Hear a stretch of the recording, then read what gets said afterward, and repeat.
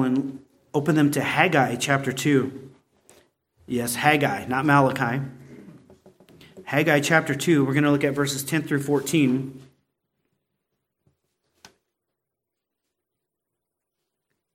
I will be finishing Malachi when I preach in January.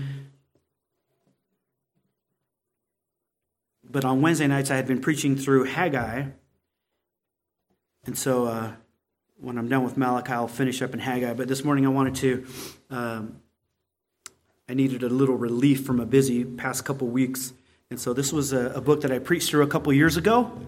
And so I'm re-preaching through it, or was re-preaching through it on Wednesday nights. And once I finish Malachi in January, then I'll finish up Haggai, and then I will start a new book. Haggai chapter 2, verses 10 through 14. Once you found your place, please stand to your feet as we read God's word together.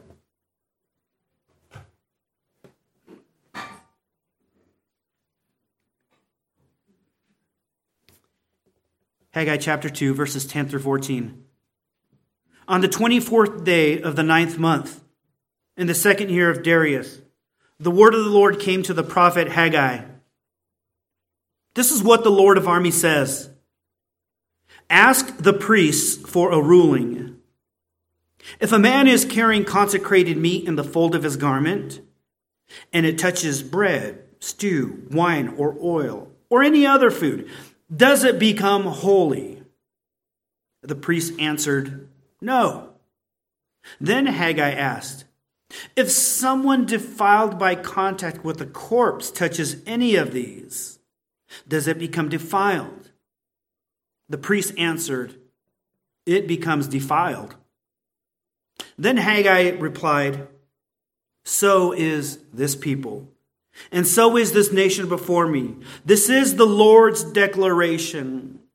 And so is every work of their hands. Even what they offer there is defiled.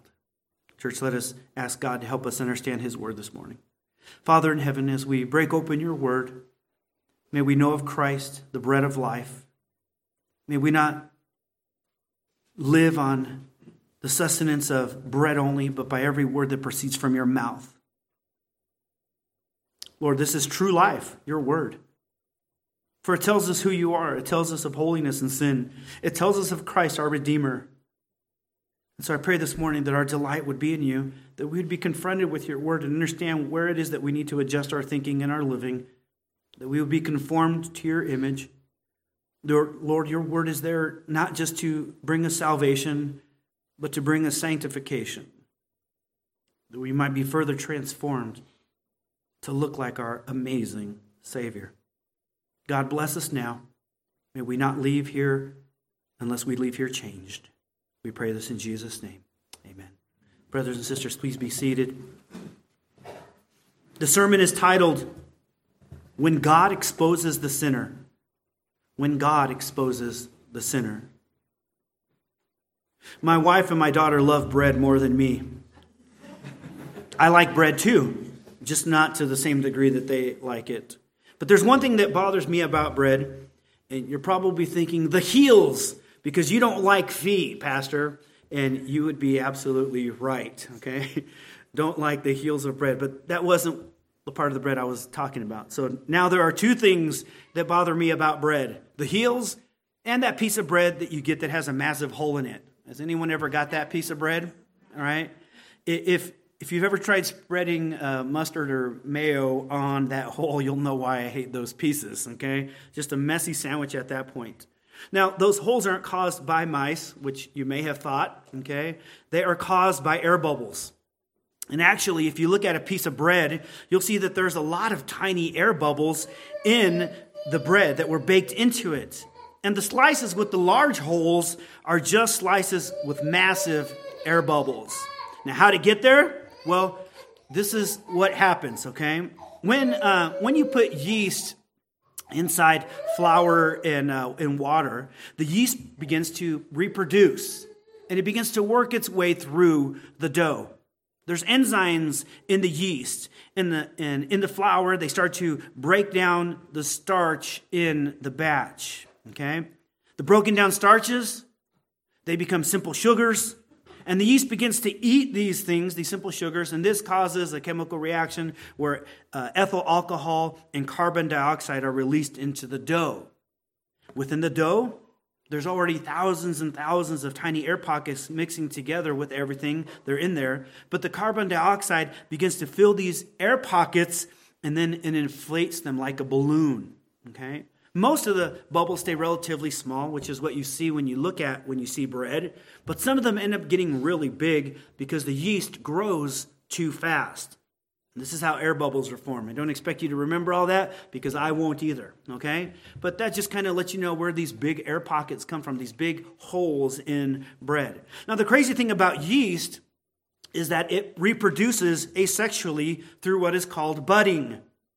The yeast cells produce a little growth or a bud, and that cell begins to grow. Eventually, its growth gets big enough and it breaks off, and it becomes its own cell, which is a clone of the previous cells. So, you can take a batch of flour and water with no yeast. You can have a simple dough. And you can take another piece of foreign dough with yeast in it, just a tiny piece, and place it into the clean dough. And eventually, that dough will be overcome with yeast, and it rises and rises and rises. Okay? So, it formerly didn't, but you put a little bit in and it spreads through the whole thing. Yeast, in essence, is a fungus. And it invades and infects whatever lump of flour and water you put into it. Yeast will keep getting passed on over and over again if you bring it into contact with fresh batches of flour and water, fresh batches of dough. All right? But what you can't do is you can't try to purge a lump of dough from yeast. You can't purge yeast from it no matter how hard you try. It will simply be a matter of time before yeast works its way through the entire lump, no matter how pure it is. And you can add more flour, and you can add more water, and add more dough, and that won't help. Eventually, the yeast will overcome that fresh dough as well. And of course, yeast cells can be killed if you add a lot of hot water. But assuming that conditions are right, baking conditions are right, the yeast will continue to spread and grow and work its way through future batches as well. Now, if you've read Scripture for any length of time, you may be familiar with the notion of how the Jews had a feast called the Feast of Unleavened Bread, or yeastless bread. Leaven is a substance that causes dough to rise, yeast in most cases. Now, you may remember that in Scripture, Jesus warned his followers to beware of the leaven of the Pharisees. That is their false teaching. Okay? In 1 Corinthians, you may recall a matter in which there was a group of sinners, all right, that were in the church, and the Apostle Paul told the church to cleanse that leaven, cleanse that yeast from among you. This unleavened group of people didn't want to be contaminated by those that were sinning without restraint. And so Paul says to remove them. All of these people understood the basic principle that a little leaven leavens the whole lump. A little leaven leavens the whole lump. In the Old and New Testament, those who knew Scripture understood that leaven is a picture of sin and just how contagious sin is. Jesus knew how contagious and dangerous the false teaching of the Pharisees and the Sadducees were, so he warned against their leaven. The Apostle Paul, not what I just said, okay? The Apostle Paul knew that unchecked and unrepentant sin in the church would infect the entire body. And the prophet Haggai was given a similar message from God for priests that were serving the remnant of Judah. The message was simple. The message is what we're going to see today in Scripture. That holiness is not contagious. Sin is. Holiness is not contagious. Sin is. That apart from God, all that we do is sinful in His eyes. And it affects everything. It affects and infects everything. Today's message might sound very negative, but it's actually set in the larger context that is meant to encourage the people of Judah. So what we're reading today comes before a message of grace and restoration. It's meant to help them. This message is helping them see why they've been in the situation they've been in. Okay, so it's going to feel like a condemnation, but it's actually not. It's a reality check from God. And so today's passage is a call for Judah to reflect on why God had been disciplining them. Why he had been disciplining them. The follow-up passage after this is about how God will now bless them because of their repentance and their renewed covenant living, their renewed faith in him. But as a standalone passage, out of context, this passage can sound very hopeless, but it's not meant to be. Okay? So let me help you get up to speed on today's passage. Haggai. First of all, this is a post-exilic book of the Old Testament. What does that mean? Well, it's post being banned from one's homeland. If you are exiled, you are kicked out of your homeland and forbidden. Israel, Judah, had been kicked out of their land, and they were enslaved to the Babylonians for 70 years. So this is after that period when they are now allowed to come back home. So it's post-exile, after the exile, post-Babylon, after Babylon, post-captivity. The 70 years of captivity under the Babylonians is over. The 70 years of punishment from God is done. Haggai is a prophet of God. God has given him a message to the leaders of Judah and to Judah itself. We are 18 years now later after that 70-year period when they've been allowed to return home. Okay? So 18 years after the exile. I'm sorry, not after the exile, but after the return. Okay, the deportation back to their hometown. Under Persian rule, Darius is the king of Persia at this time, but under their rule, they are allowed to return to Jerusalem, Israel is.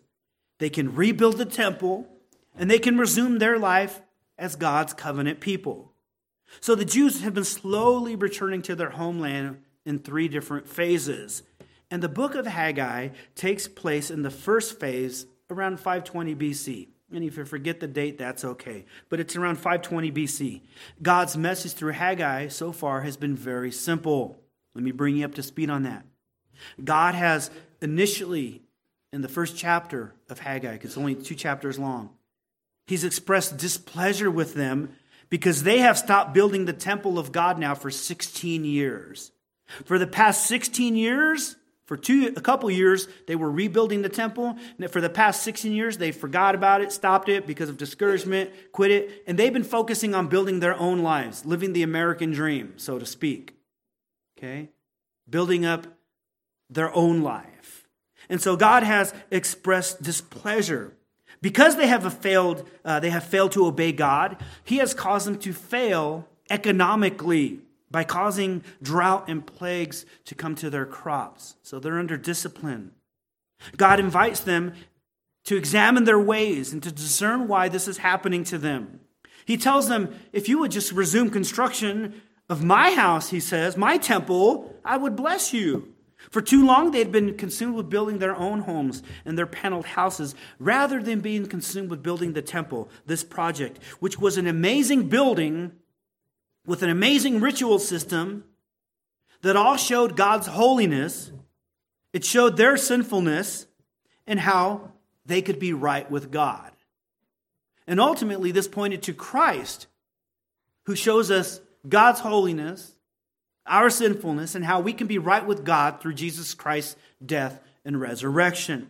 So this was all meant to help them see how we can be united and reunited with God. Okay? So God's message penetrated their heart. He rebukes them for tending to their own homes while his house is in disarray. Okay? So that's what happens. That message penetrates their heart and their minds. And within a few weeks, they begin reconstructing the temple. Again, discouragement begins to set in once again. Temptation to quit working is coming on strong once again. They're losing heart. They're getting faint of heart. Financially, at this time, Judah is basically coming out of God's discipline. So funds are kind of low. Even though things are starting to turn around, they don't have a lot of savings, so to speak, coming out of the recession. On top of all that, they're even in a busy month for the Jewish calendar that requires a lot of sacrifices, a lot of giving financially, which meant that the little resources they had, a lot of it's going to the festive month that they are in, So things are limited in resources, and they have to rebuild the temple with resources that they don't have a lot of. So discouragement set in.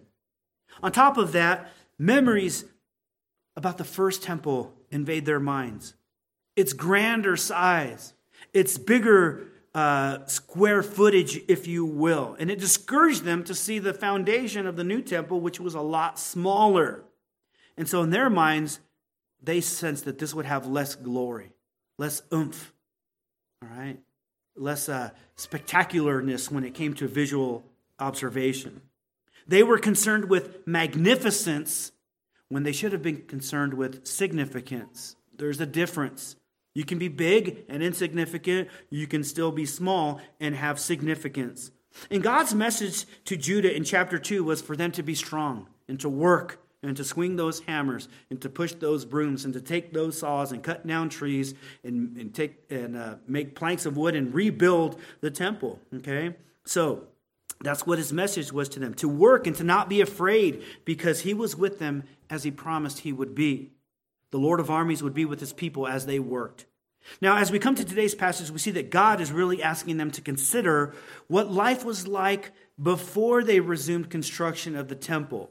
That's really what this is getting at. What were things like before when you were living in complacency and not fulfilling my kingdom purposes?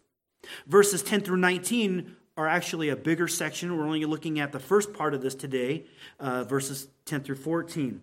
Now, the first thing we see as we look at verse 10 is that when God exposes the sinner, he teaches them about holiness. When God exposes the sinner, he teaches them about holiness. Look at verse 10. Okay? It says, on the 24th day of the 9th month, in the 2nd year of Darius, the word of the Lord came to the prophet Haggai. Verse 11. This is what the Lord of armies says. Ask the priests for a ruling. If a man is carrying consecrated meat in the fold of his garment, and it touches bread, stew, wine, oil, or any other food, does it become holy? The priest answered, no. So, exactly 3 months have passed since construction has resumed on the temple. That's where we are. Okay? God brings now another word to Haggai, and it says, this is what the Lord of armies says to the priests, to the remnant of Judah. To the priests, to the remnant of Judah. Now, before we get to what the Lord actually says, I want to address the title that's given to us in the text. The title of God here is the Lord of armies. It was used 5 times in the span of 6 verses.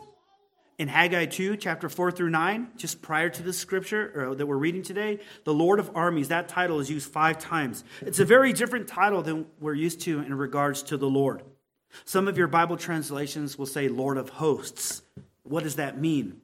Okay. In today's language, we think of a host or a hostess and someone who has, or maybe someone who's having a get-together at their house. They're the host of the party. They greet you when you walk in the door at Outback Steakhouse. Okay. Sometimes we think of a host as that. And some of you are thinking, oh, I know what a hostess is. That's a Twinkie.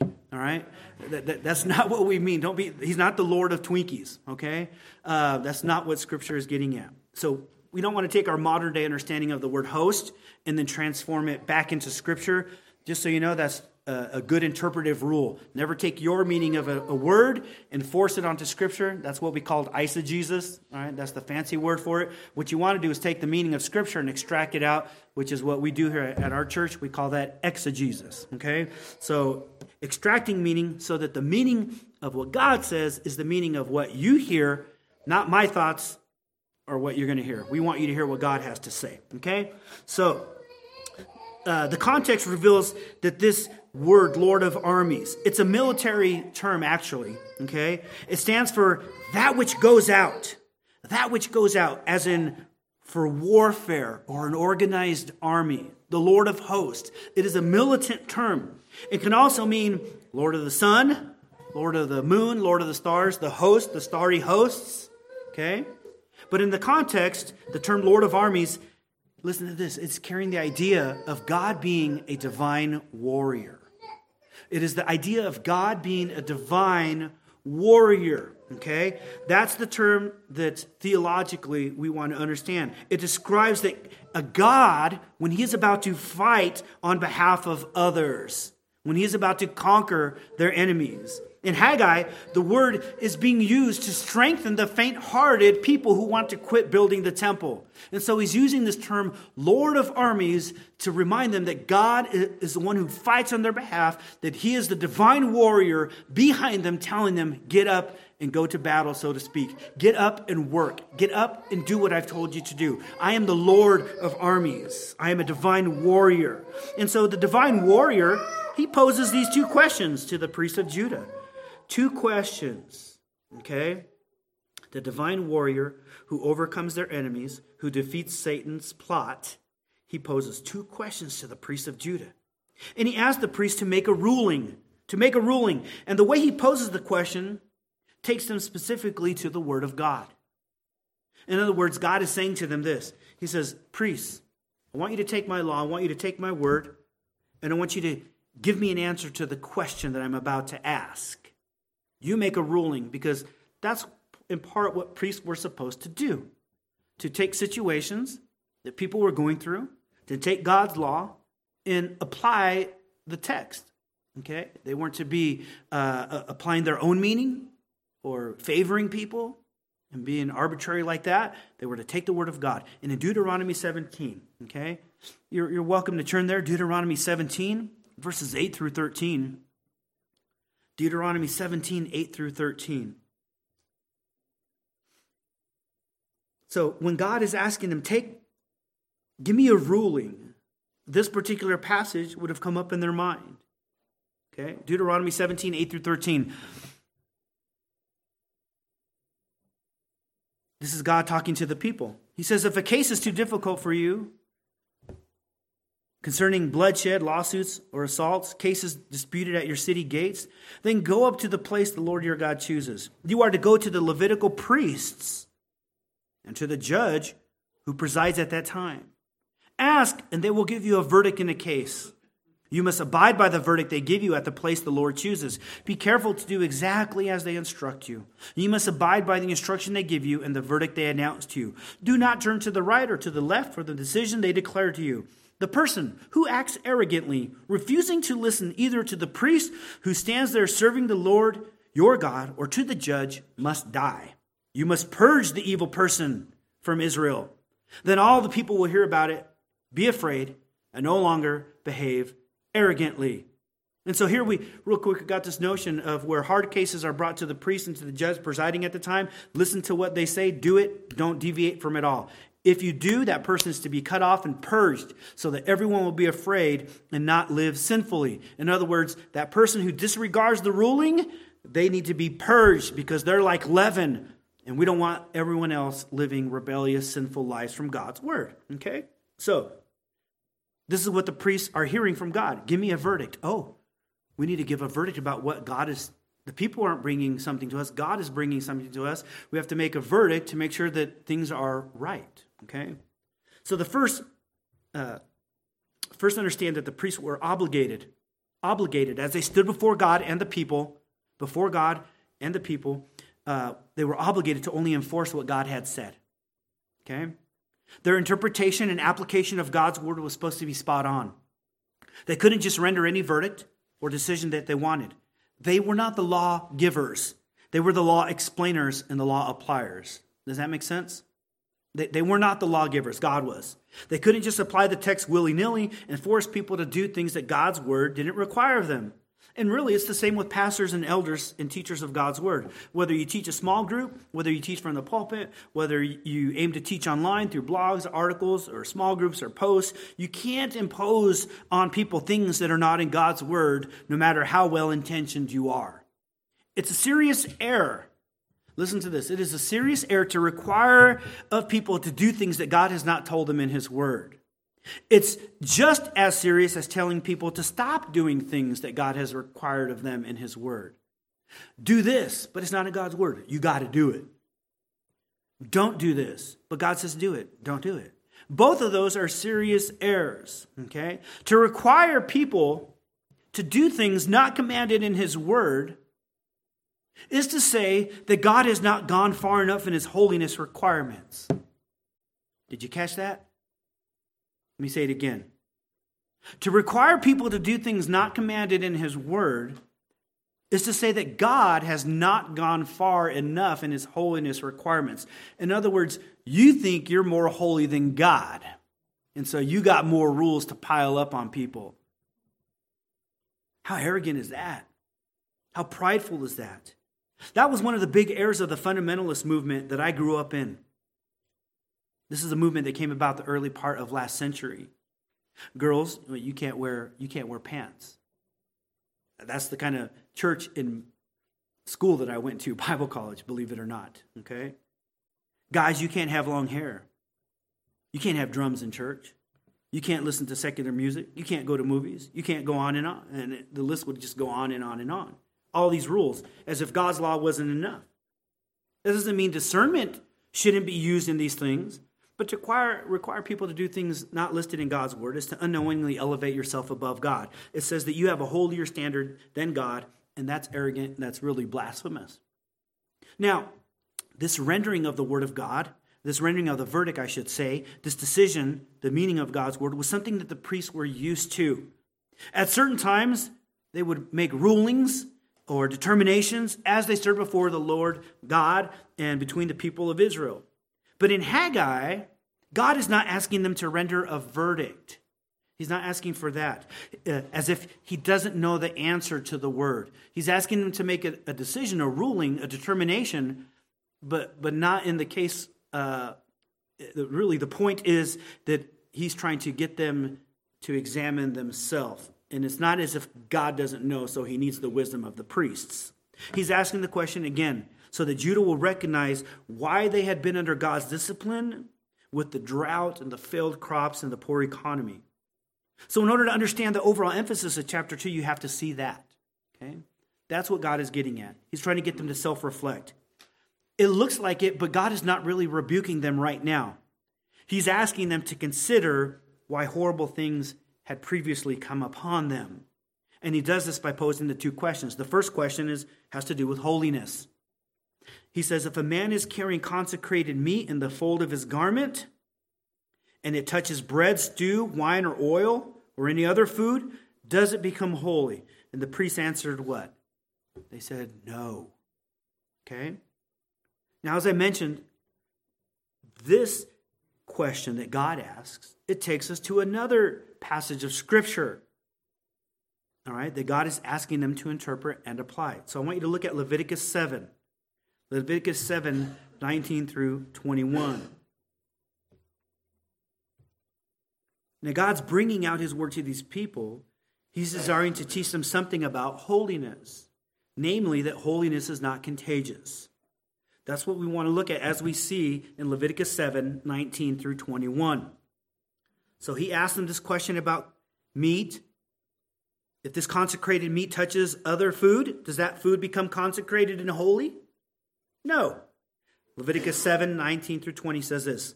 Meat that touches anything unclean must not be eaten. It must be burned. That is consecrated meat, right? Meat dedicated to the Lord. That touches anything unclean must not be eaten. It must be burned. Everyone who is clean may eat any other meat. Meaning if you're consecrated, you're clean, you may eat any other meat. But the one who eats meat from the Lord's fellowship sacrifice while he is unclean, that person must be cut off from his people. If someone touches anything unclean, whether human uncleanness, an unclean animal, or an unclean, abhorrent creature, and eats meat from the Lord's fellowship sacrifice, that person is to be cut off from his people. So, in this particular passage in Leviticus, and I understand this may be foreign to some of you, we don't read a lot of Leviticus these days, but it is very essential in leading us to Christ. But in this particular passage, God was giving instructions for the fellowship sacrifice, a particular kind of sacrifice. And he gives rules in these verses that we just read about who can eat the sacrifice, when it can be eaten, versus when it is supposed to be burned up and not eaten. And so there's very specific instructions. In this scripture, in verse 19, we read that consecrated meat that has been offered up to God and cleansed and holy, consecrated, If it touches anything unclean, it can't be eaten. Okay? The meat was sacrificed and offered up to God. If it's consecrated unto God, it's holy, separated from all unclean things. And it can only be handled and consumed in the way that God prescribed. It was holy meat. But notice when this holy meat touches something unclean or anything common or anything not consecrated, it has to be burned. And we see that it cannot be eaten.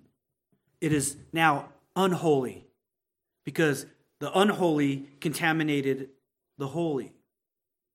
Notice also in verse 19 of this passage that everyone who has been purified, who is consecrated unto the Lord and cleaned, they're allowed to eat any meat that is still consecrated. Holy can interact with holy. But again, they cannot interact with consecrated meat that came into contact with something filthy. Okay? So they're consecrated. This holy meat touches something impure. Now they cannot have that either. Okay? When you look at verse 20, all right, you see that if you are ceremonially clean or consecrated or holy for whatever reason, all right, or if you are ceremonially unclean for any reason whatsoever, all right, so you're filthy and you eat consecrated meat, holy meat dedicated to the Lord, to the fellowship sacrifice. You do that, you're to be cut off from everyone. What you did was wrong because only consecrated people can eat consecrated meat. So if you're unconsecrated, unholy, defiled, and you come into contact with that which is holy, you did wrong, you're cut off. Okay? You go to jail. Some of you may know that video clip where someone is jokingly making fun of Leviticus. You undercook the fish, you go to jail. You overcook the chicken, you go to jail. All right? And it's just everything is go to jail, go to jail. But that's what happens. You're unconsecrated, eating holy things, you're cut off. In essence, you're in trouble. In both cases, meat touching unclean things, okay? Holy meat touching unclean things did not render the unclean thing holy. Are you with me? Clean meat touching unholy meat did not make the unholy meat holy. An unholy person, dirty person, eating consecrated meat did not make the dirty person holy. In other words, holiness is not contagious. It is not transmitted. While contamination or being rendered unholy is in view here, that is the part that most people focus on, becoming impure before God. But the flip side of this is also addressed in this text, namely, that which is holy and pure does not become holy. That which is unholy, all these words are getting jumbled in my head. That which is unholy does not become holy by coming into contact with the holy. Okay? Holiness only comes about in the manner that God prescribes. It is always through cleansing and purification and sacrifice. About 5 years ago, let me give you an illustration to help you see what I'm getting at. About 5 years ago, I had a conversation with a coworker who I initially thought was a Christian. She had previously talked about growing up in the church, singing with the church praise team, and growing up under a father who was a pastor and still is. We hadn't talked in a while, and eventually we began having another conversation, and we started discussing the notion of sin and walking with God. And I told her that no sin is worth wrecking your intimacy with God. No sin is worth wrecking your intimacy with God. And her reply was, the whole God thing really doesn't bother me anymore.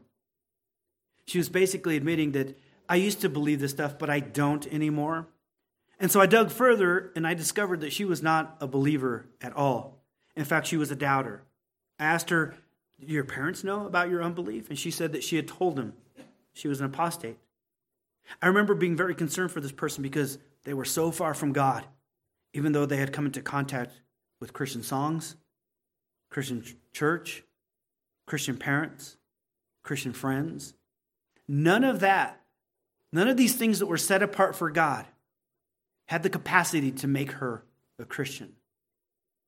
An unholy person coming into contact with holy things does not render that person holy.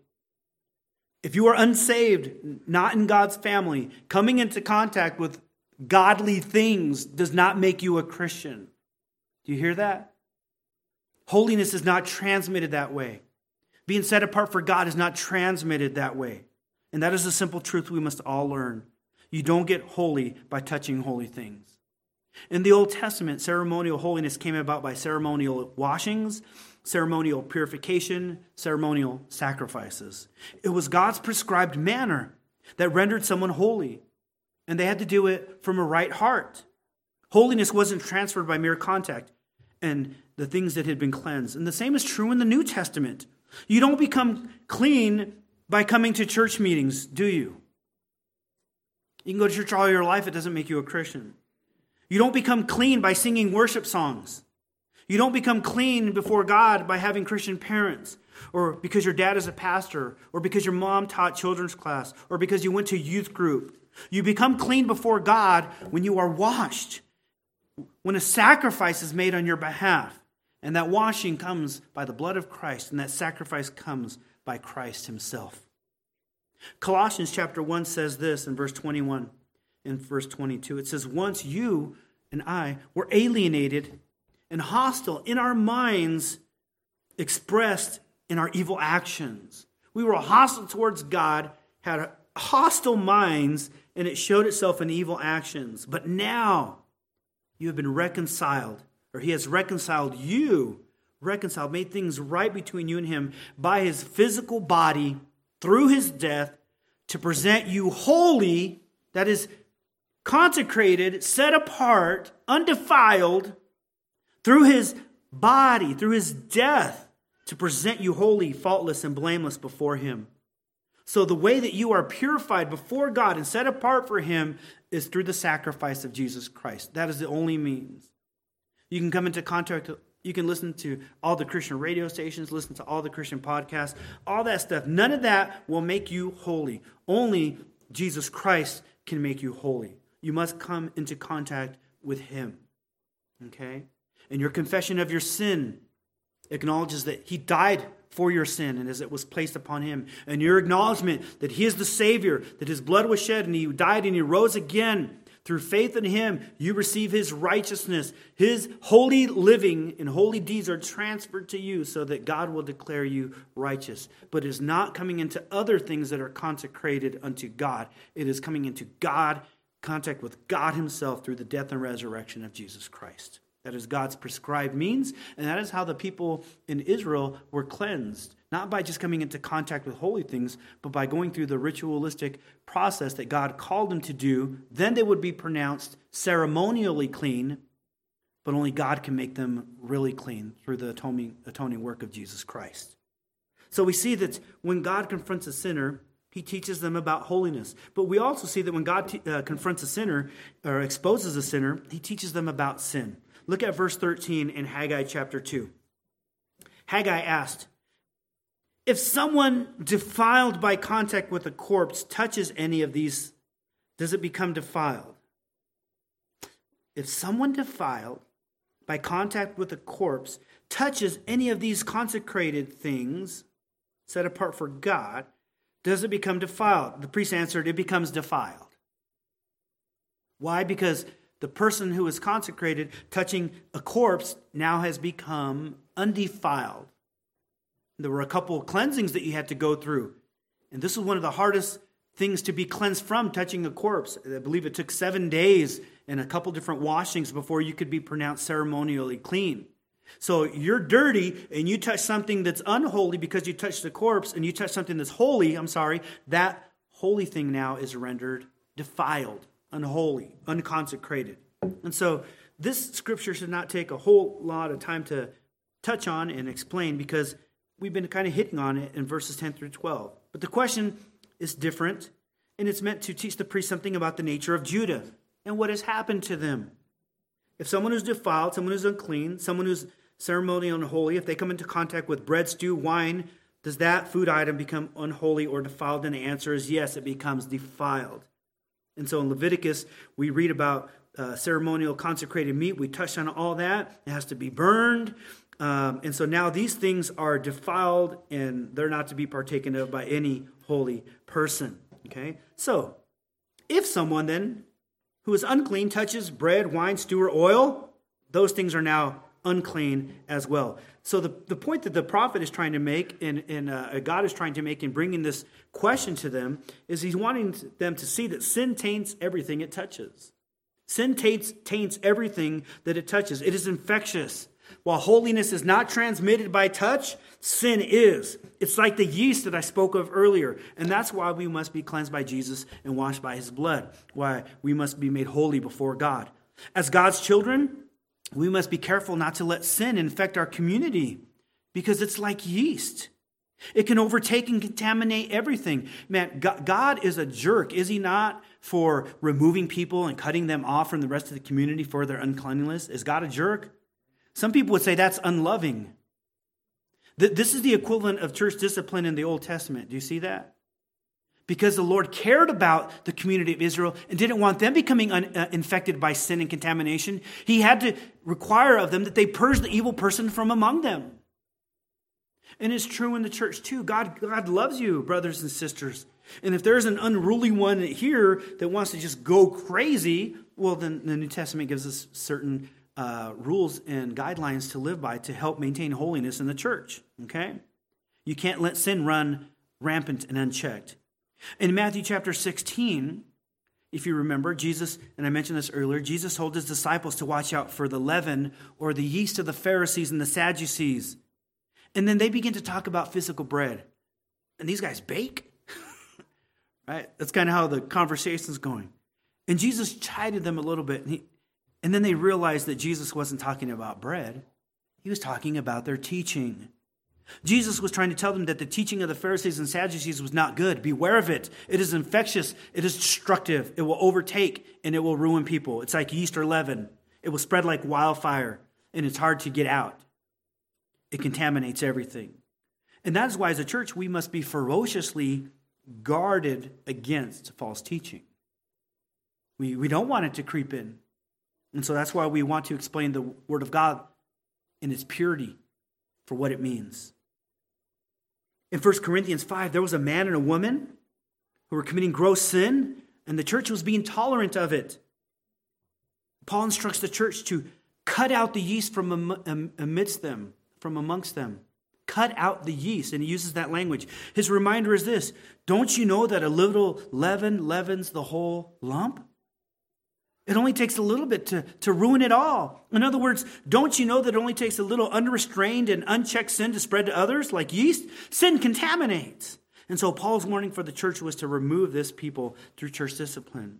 Now, when it comes to these questions that God asked the priests, they rightly discern, the priests and Haggai, they rightly discern from God's word that which is defiled contaminates that which it touches. So sin infects. So when God confronts the sinner, we saw, first of all, that he teaches them about holiness. It's not contagious. But when God confronts and exposes the sinner, he also teaches them about the nature of sin. And really, when you think about your conversion, did you not hear about God's righteousness and God's holiness? And did you not hear about your sin? Right? What was the point in someone bringing those messages to you? The point was to set you up to receive grace. Do you hear that? You got to know of God's holiness. You got to know of God's sin. Because God's going to cut you off from him permanently if you aren't somehow rectified and made holy. You need to be consecrated unto him. Well, how then can that happen? And that's where the message of grace comes in. That is something that Christians are called to do in this world. We are to prepare people to receive the grace from God. But in order to do that, we must teach them about holiness and we must teach them about sin. It's not a coincidence that sin spreads to us from Adam, is it? The nature of sin. How did sin enter the world? Through one man. How did death enter the world? Through one man. It spread to all of us so that all have sinned. You were born with a sin nature, and that yeast that Adam got when he fell, it spread to all of humanity. That is the nature of sin. Holiness is not granted to us, though, just by merely coming into contact with Jesus or through those who associate with Jesus or coming into contact with his sanctified people. The sin of Adam spread to all humanity except for Christ, who had no earthly father. And that's how the yeast of sin works. But Christ, living a perfect life, dying on the cross and rising again, that does not in itself make everyone holy. Holiness is not transmitted the same way that sin is. Sin comes naturally. Holiness comes through repentance and faith in Christ's saving work. So not everyone is saved just because Christ died and rose again, or they know the gospel story. Just coming into contact with things about Christ. You must come to Christ and ask him for cleansing and holiness as you turn from your sin and believe that he died. Now, the next and final point I'm about to make is that just this, all right? But it's not going to seem like it, but it is what I'm about to say, okay? When God exposes the sinner, he does so to prepare them for grace. When God exposes the sinner and teaches them about holiness and sin, he does so to prepare them for grace. Verse 14 says this, "Then Haggai replied, 'So is this people. So is this people. And so is this nation before me. This is the Lord's declaration, and so is every work of their hands. Even what they offered there is defiled.'" Now, what God is actually doing is preparing the people for grace by pointing out just how bad they are off without his grace. That's what he's saying. This won't become apparent until the next time I preach through Haggai, but this is what God is actually doing in the larger context.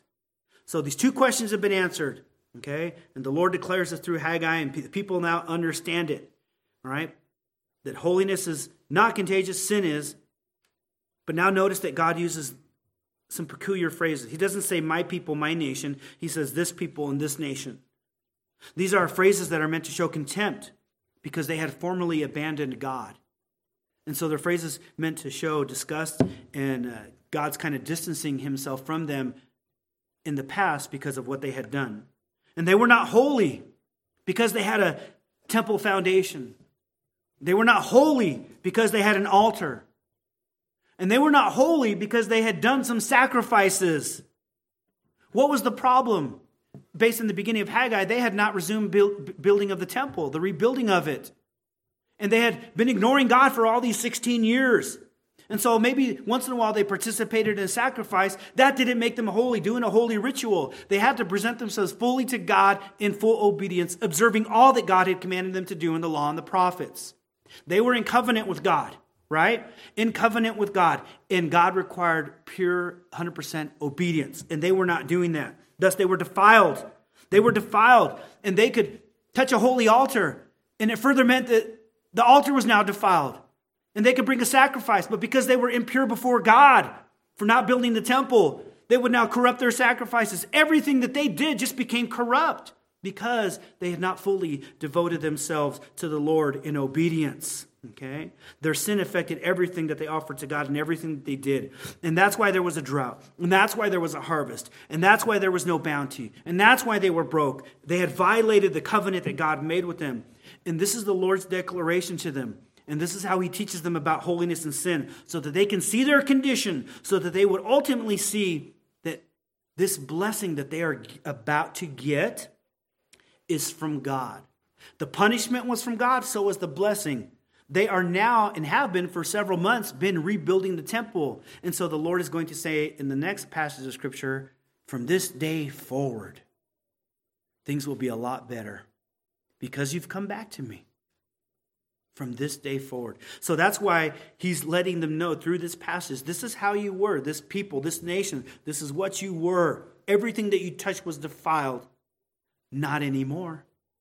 He's preparing them for grace and what he's about to tell them. Okay?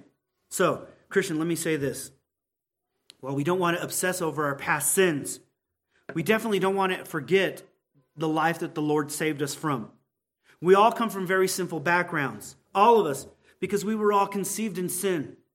And at one point in our lives, everything we did was sinful.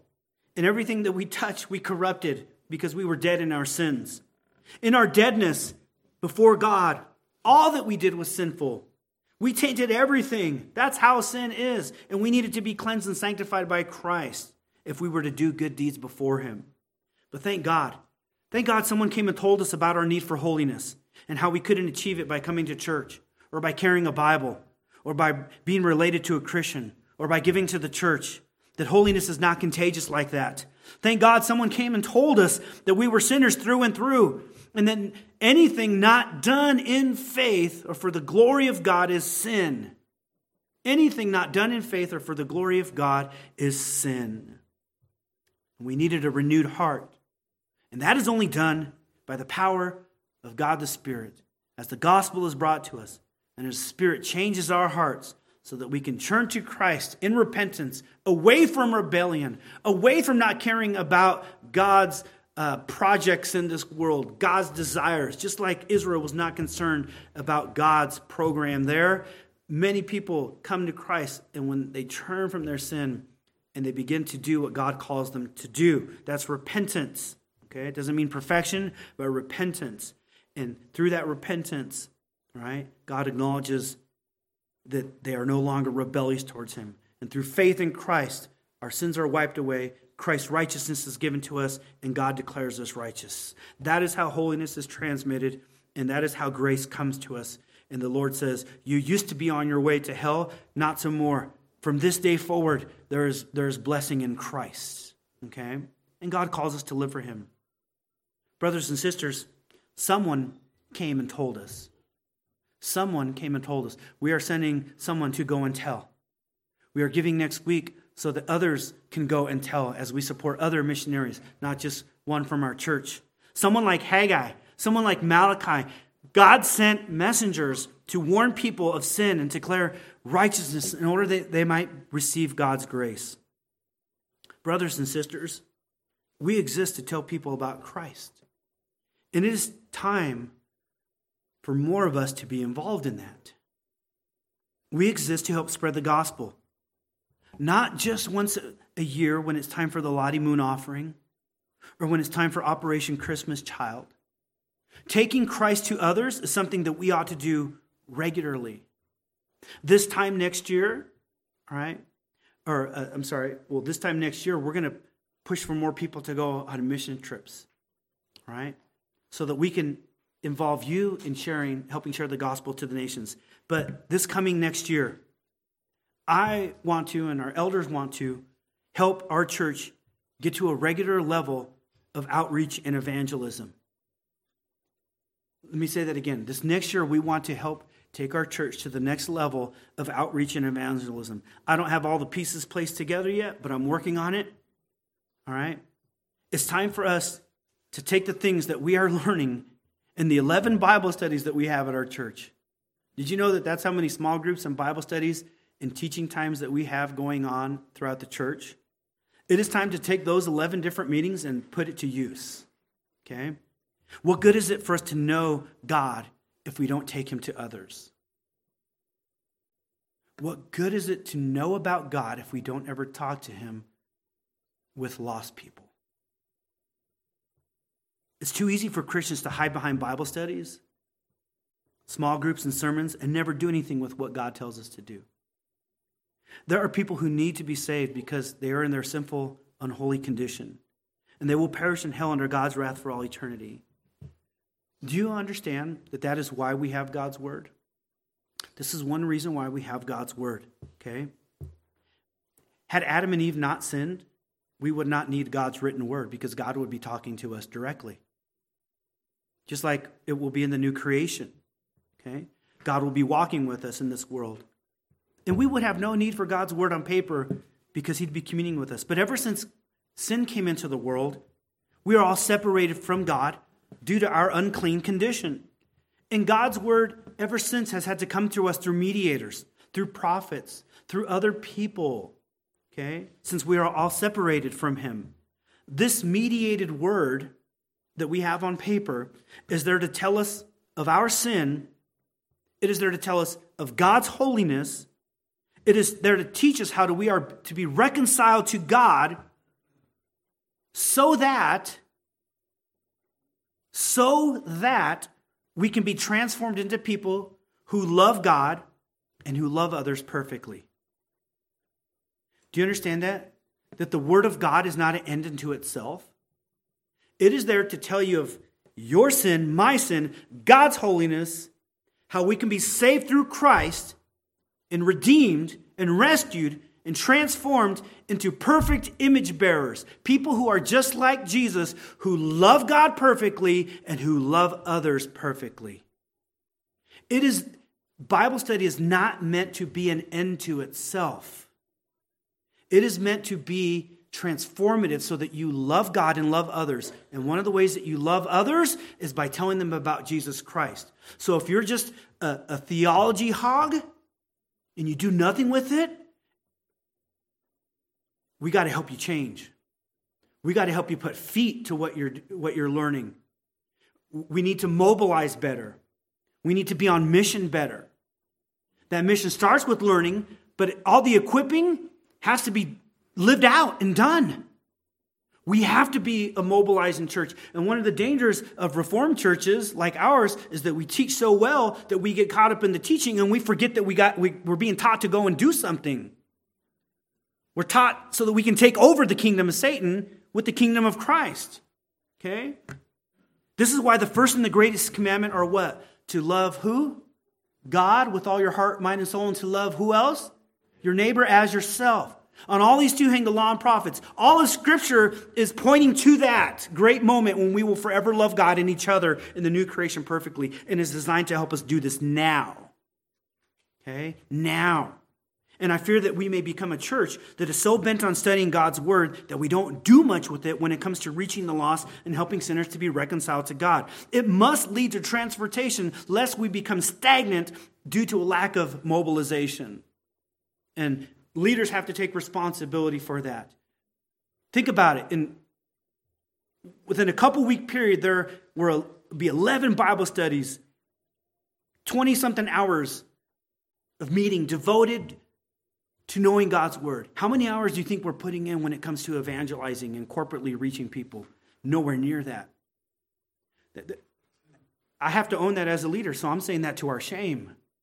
We exist to reach people. And so this next year, we're going to try to mobilize. And I'm asking for your help, brothers and sisters. Ending this year and starting next year, okay? We are going to be pushing for your help in reaching people with Christ. We want to do this together. It is our privilege. You can start by inviting someone to our Christmas service here in 2 weeks to hear the gospel. Okay? We made little invitations for you. If you don't know, they're in the back. All it says is, you're invited to Joy to the World, a Christmas morning worship service. And it has our address and time, 10 o'clock. Granted, I put the wrong zip code. Hesperia is not 92395, but they'll still get here, okay? Give an invitation to somebody. I'll be sharing the gospel on Christmas morning. We can do that together. Go grab a couple. There's a stack of 200 of these out there. If even 10% of us brought somebody to church, there'd be 10 or 12 people here, 15 people here that would hear the gospel that had never heard it before. This is something we can do together, okay? You can start by inviting someone to that. In January, I'm going to be offering guitar classes to help form new friendships with those who need Christ. I'm going to be offering music lessons, guitar lessons. 2 classes will be offered. I want to equip our church people to help lead in worship in various areas of the church, but I also want to bring unbelievers here to teach the music so that we can make new friends and we can have gospel conversations with these people eventually. So would you mind thinking about someone to invite to that class? I made a flyer for this, a little invitation, a handout that if you know of someone who wants to take music lessons. You know, Brother John and I were talking this week about some of this stuff, and he mentioned something someone said to him, that if our church disappeared as a people, would the community recognize it, that we were gone? Oh, do you know how hard that is to hear? Would our community recognize that we were gone? Because we pulled away every way that we served from them.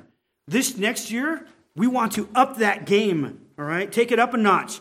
We want to start by offering guitar lessons. I think it would be great if we saw people converted because we offered something like that.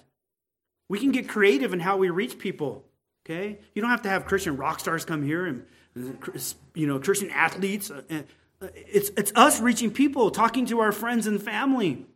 I think it'd be great if eventually we offered piano and keyboard and drums and other kinds of instruments to bring the community to where we are. We can go to them, but we have a place where we can use to do that and to love them and to offer minimal charge to teach them music. It would be great if we offered after-school programs. I used to do this down in LA when I was youth pastor there. Offer after-school tutoring a couple days a week, and we would see 15, 20 kids come from Venice High School, and we'd have snacks and drinks for them, and we'd teach them how to memorize things better, help them with their homework. And these kids started coming to our youth group, and they started getting saved. And it was transformational. They were being noticed. They were being told that God wanted to save them through the death and resurrection of Christ. Next year's mission trips. There are so many different things that we can be doing that we want to up this game as far as when it comes to sharing the gospel. And this is just the tip of the iceberg. These are big, long-term plans, but I want you to be praying about how we can take holiness and sin to people so that they can receive the grace of God. Okay? Now, there's something else that we need to be doing better. And I pray that you will help me with evangelism next year and our elders as we equip you and provide opportunities. But God's word is there to transform us to look like Christ, to bring grace that helps us to love God and to love others as well. One of the other ways that we need to grow in our loving is love for each other. Love for each other. Because we need to bond together, fellowship together, commune together, work together. And we can't be isolated Christians anymore, only sticking with the one or two people that we're comfortable with. We have to form friendships and relationships in this church to help each other do the work that God has called us to do. Now, when you came to Sovereign Way Christian Church as a member, you covenanted to care for each other. And every time we accept new members in, you covenant to do the same thing. We are a family, and that requires connection, not just Bible study. I will not diminish the studying of God's word. But if your aim is to come and only learn and never connect with others heart to heart, something is wrong. Something is wrong. How can you neglect the people for whom Christ died and say you love Christ? Scripture tells us that very plainly.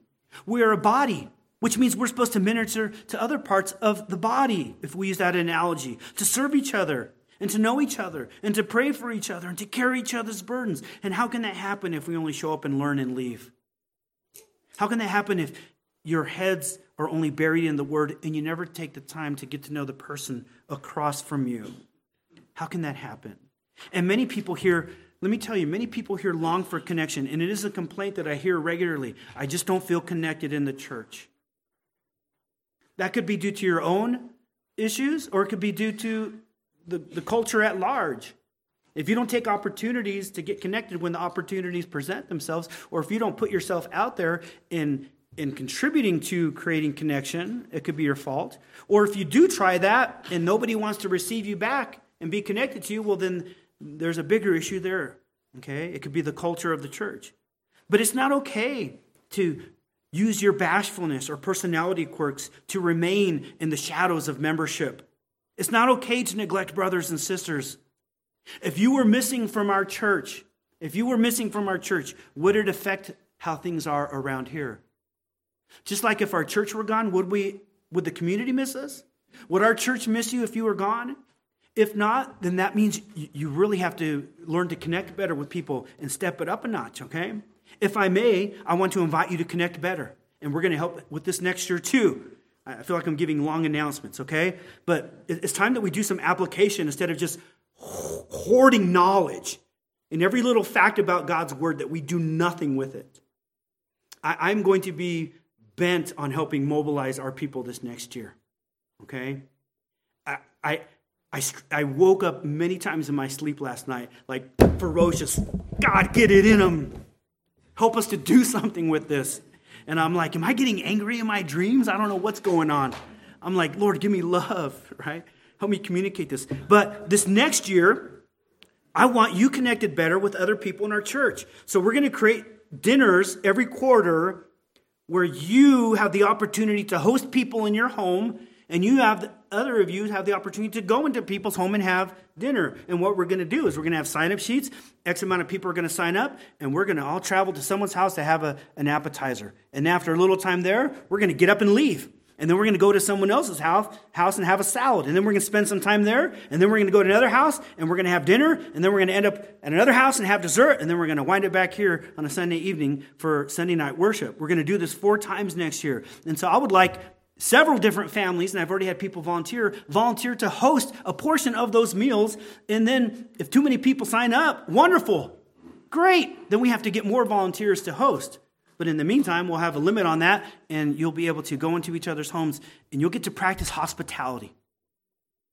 My wife and I, we counted the other day, and I know we fell short. Over the time that we've been at Sovereign Way Church, we've had over 200 people in our home for dinner or for fellowship and to spend time with them. And I don't just mean for Bible study. And because our church has shape-shifted over the years. Some of these people are no longer with us, and more people are being added. And I'm like, man, there's more people on the list. How are we going to get all these people over? So sometimes we have massive gatherings, but it is our habit to do this. And I don't want to be the only one waving this flag of fellowship and connection. We got to grow in that and care for each other and help each other so that we do the mission that God has called us to and so that we love God the way that he has called us to. I am a better Christian because of the connections that I have made with you. But your duty is not just to be connected to your pastor. Your duty is to be connected to each other. And you will receive so much blessing and connection if you would but connect with other people more. Why? Because the Holy Spirit lives in them. He has gifted them to serve you and to minister to you. And you will not attain maturity in Christ apart from connecting properly in this church. We need to grow in healthiness. I know it seems like none of this is mentioned in Scripture. But the whole point of Haggai is to show people their holiness, show people their sin, so that they can see that God has restored them. And that restoration is to lead to something. When we come to the New Testament, we see that God has shown us our sin, shown us his holiness, shown us how grace comes in to save us and transform us into being people of action, not just people of knowledge. And so would you pray with me? Would you get involved with me and what our elders are doing and what we're trying to pass on? We're trying to get the gospel out more. We're trying to build stronger relationships. We got tons of Bible studies. It's just time to put some Bible feedies, all right, to the Bible studies and do some action.